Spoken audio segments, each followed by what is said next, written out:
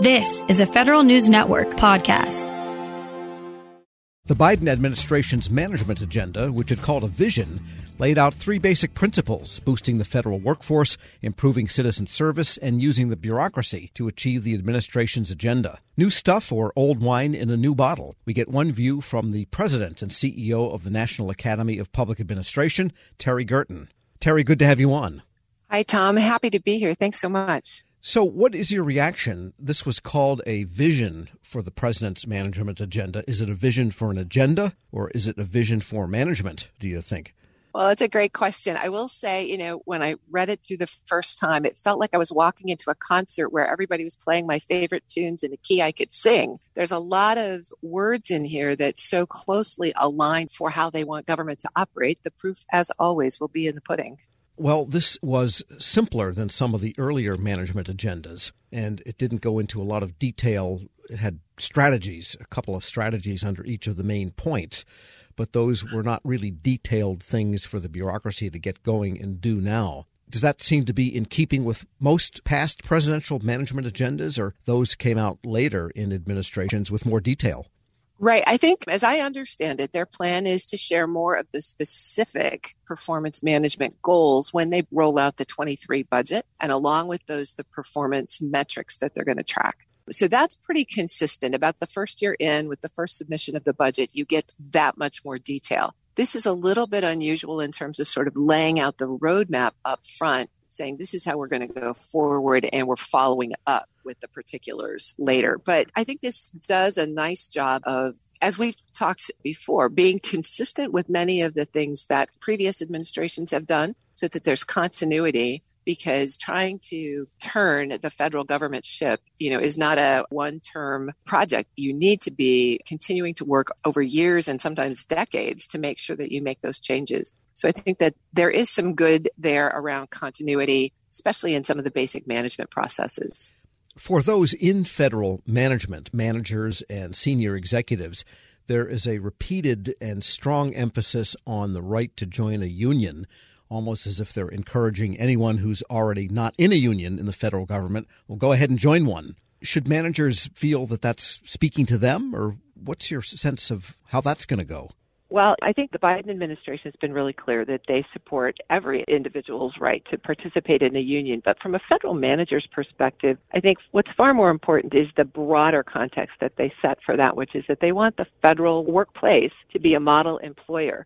And that means that people have good jobs, meaningful jobs, that they're treated with respect, that they have the technology that they need to get their work done. And then along with that, they suggest the opportunity to participate in union activity. So I think of it as a much broader agenda for the federal workforce. We start to see them moving out in that direction already, modifying telework policies and those kinds of things. So if I was a federal manager today, I would take the broader look at what this conveys about their goals for the federal workforce.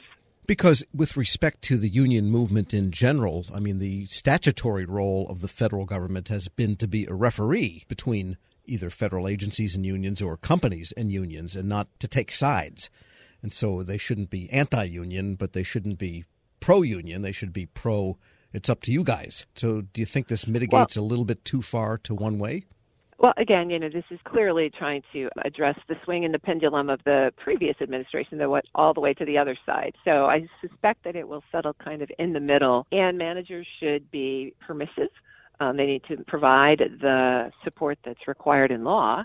But again, the whole goal of this, and I think it really gets to the values that are communicated in the vision here, treating people with dignity, looking for equity in outcomes. Those are really key principles that should allow managers to better construct their workplace.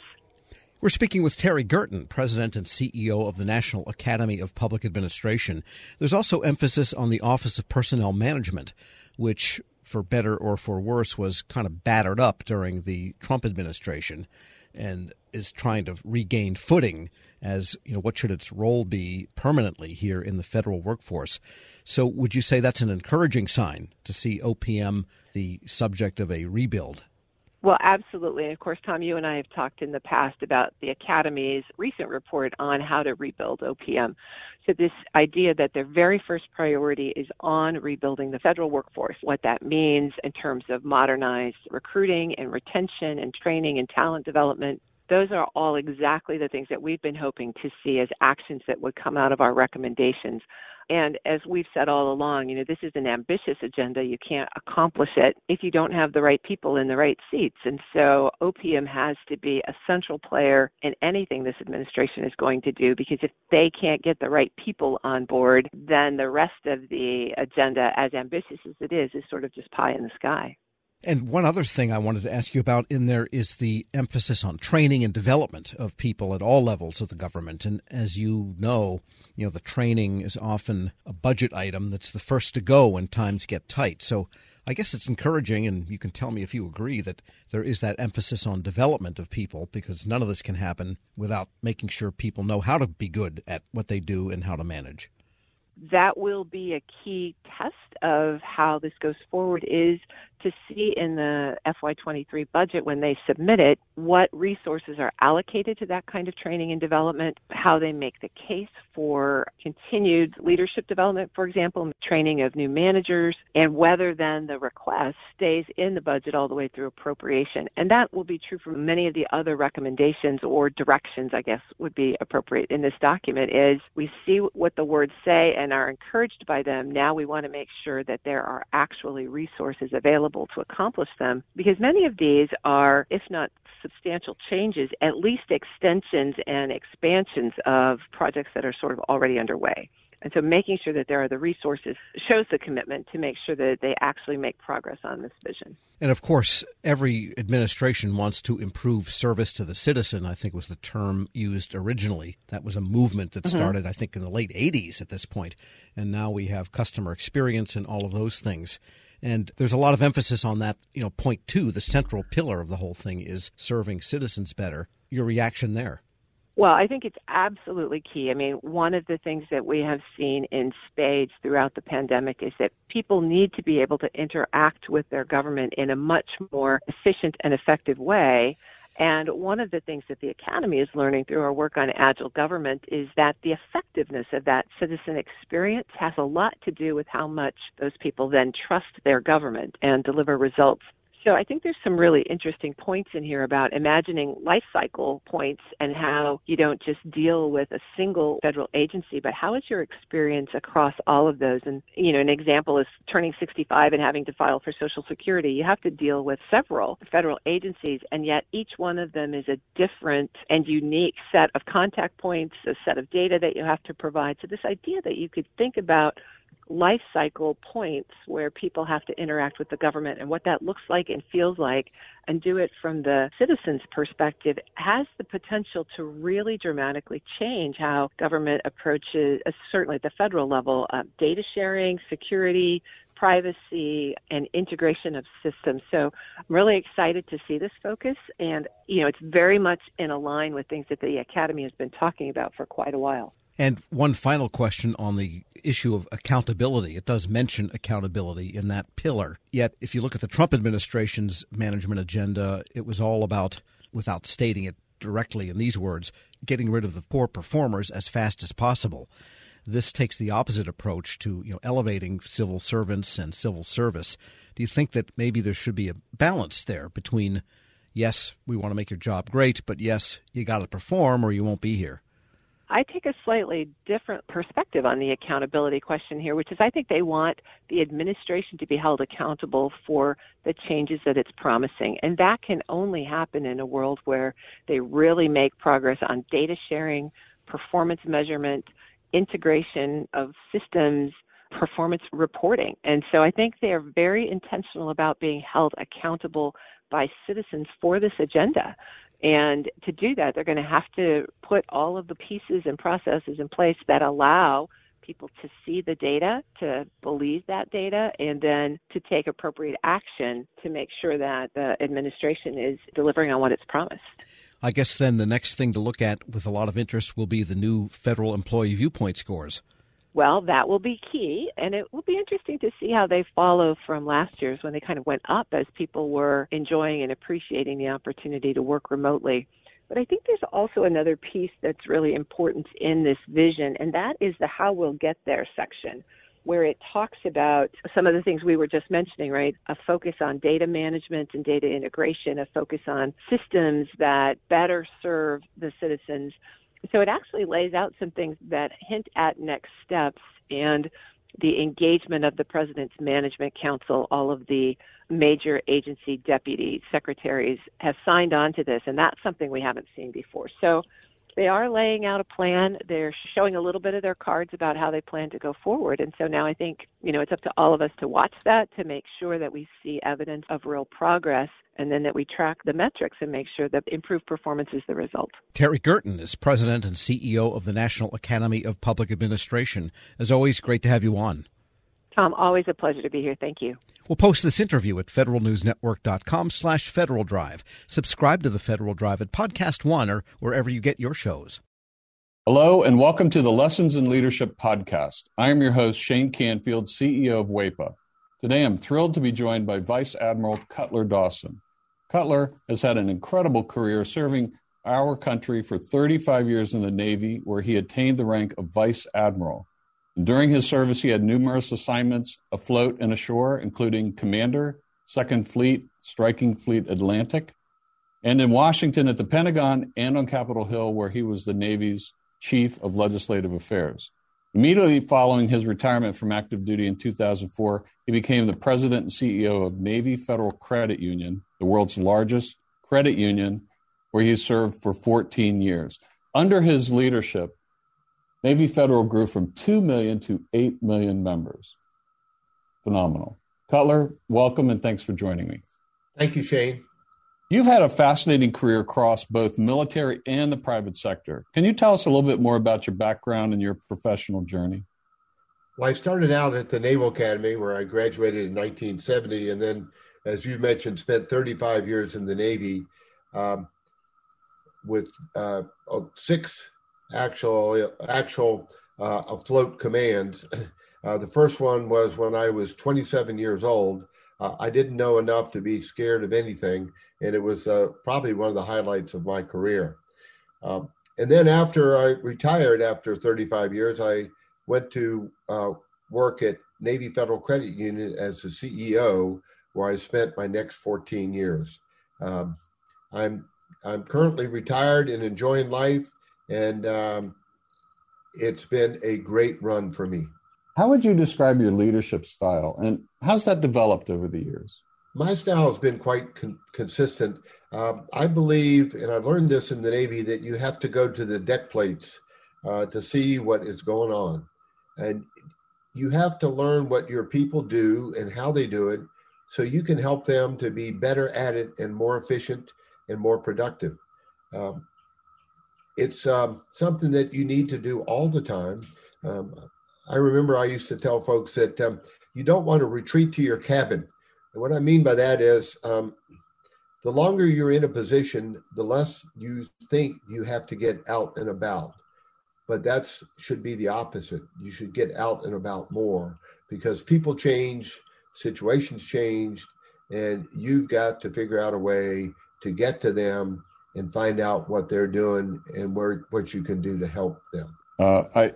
We'll talk a little bit more about your book, but I read it, From Sea to the C-Suite. Fantastic read. You talk about the deck plates in that as well. I would encourage everyone to get a copy of this and read some more detail about going to the deck plates. Cutler, who was the most impactful leader in your life, and what quality did you admire about them? I had numerous while I was in the Navy, but the quality that I enjoyed the most was the leaders that got to know me as an individual, and that they cared about me. And I could tell that they cared about me. And they were not only my leaders, but they were my mentors. And I remember one particular one, Bill Schiffer, when I had my first assignment at the Pentagon. I would go in to see him with my problem of the day.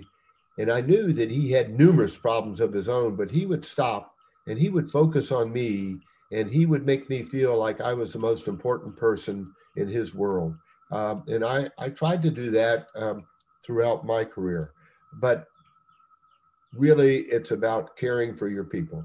Cutler, in reading your book, there was a quote you used to inspire those people that work for you. And it really got my attention. And it was, you are the captain of your own ship. I wonder if you can talk a little bit about what that means and how it was useful to you and the leaders you were developing.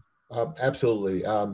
What I mean by captain of your own ship, when you are the captain of a ship, sometimes you're in the middle of the ocean and you don't have anybody to turn to make decisions. You don't have anybody to turn to ask, what should I do now? You have to be the captain of that ship. And I translated that into, let's say, Navy Federal's organization, where I would tell branch managers that I said, you are the captain of the ships of Navy Federal. You're the ones that are facing the members or customers, as others call them, every day. And you have to make decisions without a lot of guidance in some cases and without a lot of time.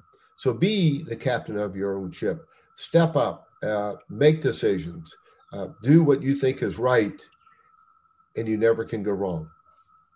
I think that is so important. And you have to give your people a little bit of latitude to take some risk as well, because there is risk for them in doing that and risk to your organization. That's right. And I mentioned that I took command of my first ship with 5 years in the Navy, and I was 27 years old. Well, my boss had 32 years in the Navy, and his guidance to me when I first met him was, Cutler, you do the right thing, and I'll back you up all the way. What a wonderful way to spend an assignment with backup and guidance like that. What great advice. It's clear leadership is a topic you're passionate about. You wrote the book we mentioned before, From C to C-Suite. Can you tell us a little bit about that project? Yes. When I was at Navy Federal, I would tell sea stories as parables to get my point across. And folks would tell me, Cutler, we like your stories. It gives us a picture of what you're trying to tell us. Now, what else are they going to say? They work for me, but I took it as a compliment, and it was. And my wife encouraged me to write a book, and I needed a co-author to help me. And I found a lady named Taylor Keelan, who was the perfect co-author. She turned in my stories into wonderful chapters that I'm very proud of. Where can listeners find a copy? Well, you can get it on Amazon, and you can also get it on the Naval Institute website.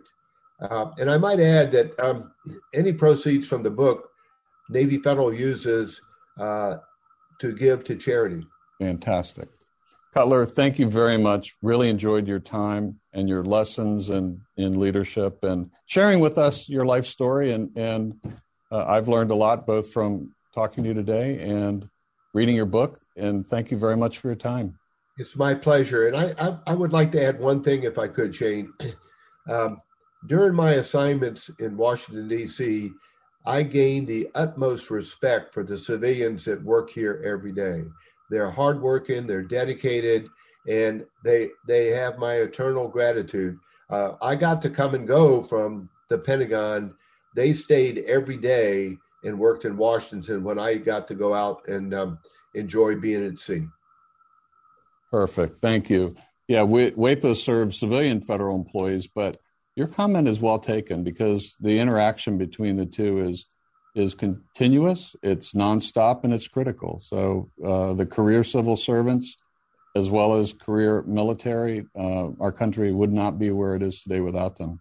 I totally agree. And I can tell you from the U.S. Navy standpoint, we couldn't operate like we do without them being the backbone of what we do. Thank you very much for your time today, Cutler. And to everyone listening to Lessons in Leadership podcast, we'll see you next time. This episode is brought to you by Zelle. Whenever you're sending money through an app or online, it's important to do it safely. Here are a few helpful tips. First, always make sure you know and trust the person you are sending money to. Second, confirm you have entered their contact details correctly. And finally, if you don't trust the person or your recipient is rushing you to send money right away, think twice before sending money through an app or online. Winter season is here, and Discount Tire wants you to stay safe on the road. Get 30% shorter average wait time when you buy and book online at DiscountTire.com. Discount Tire. Let's get you taken care of.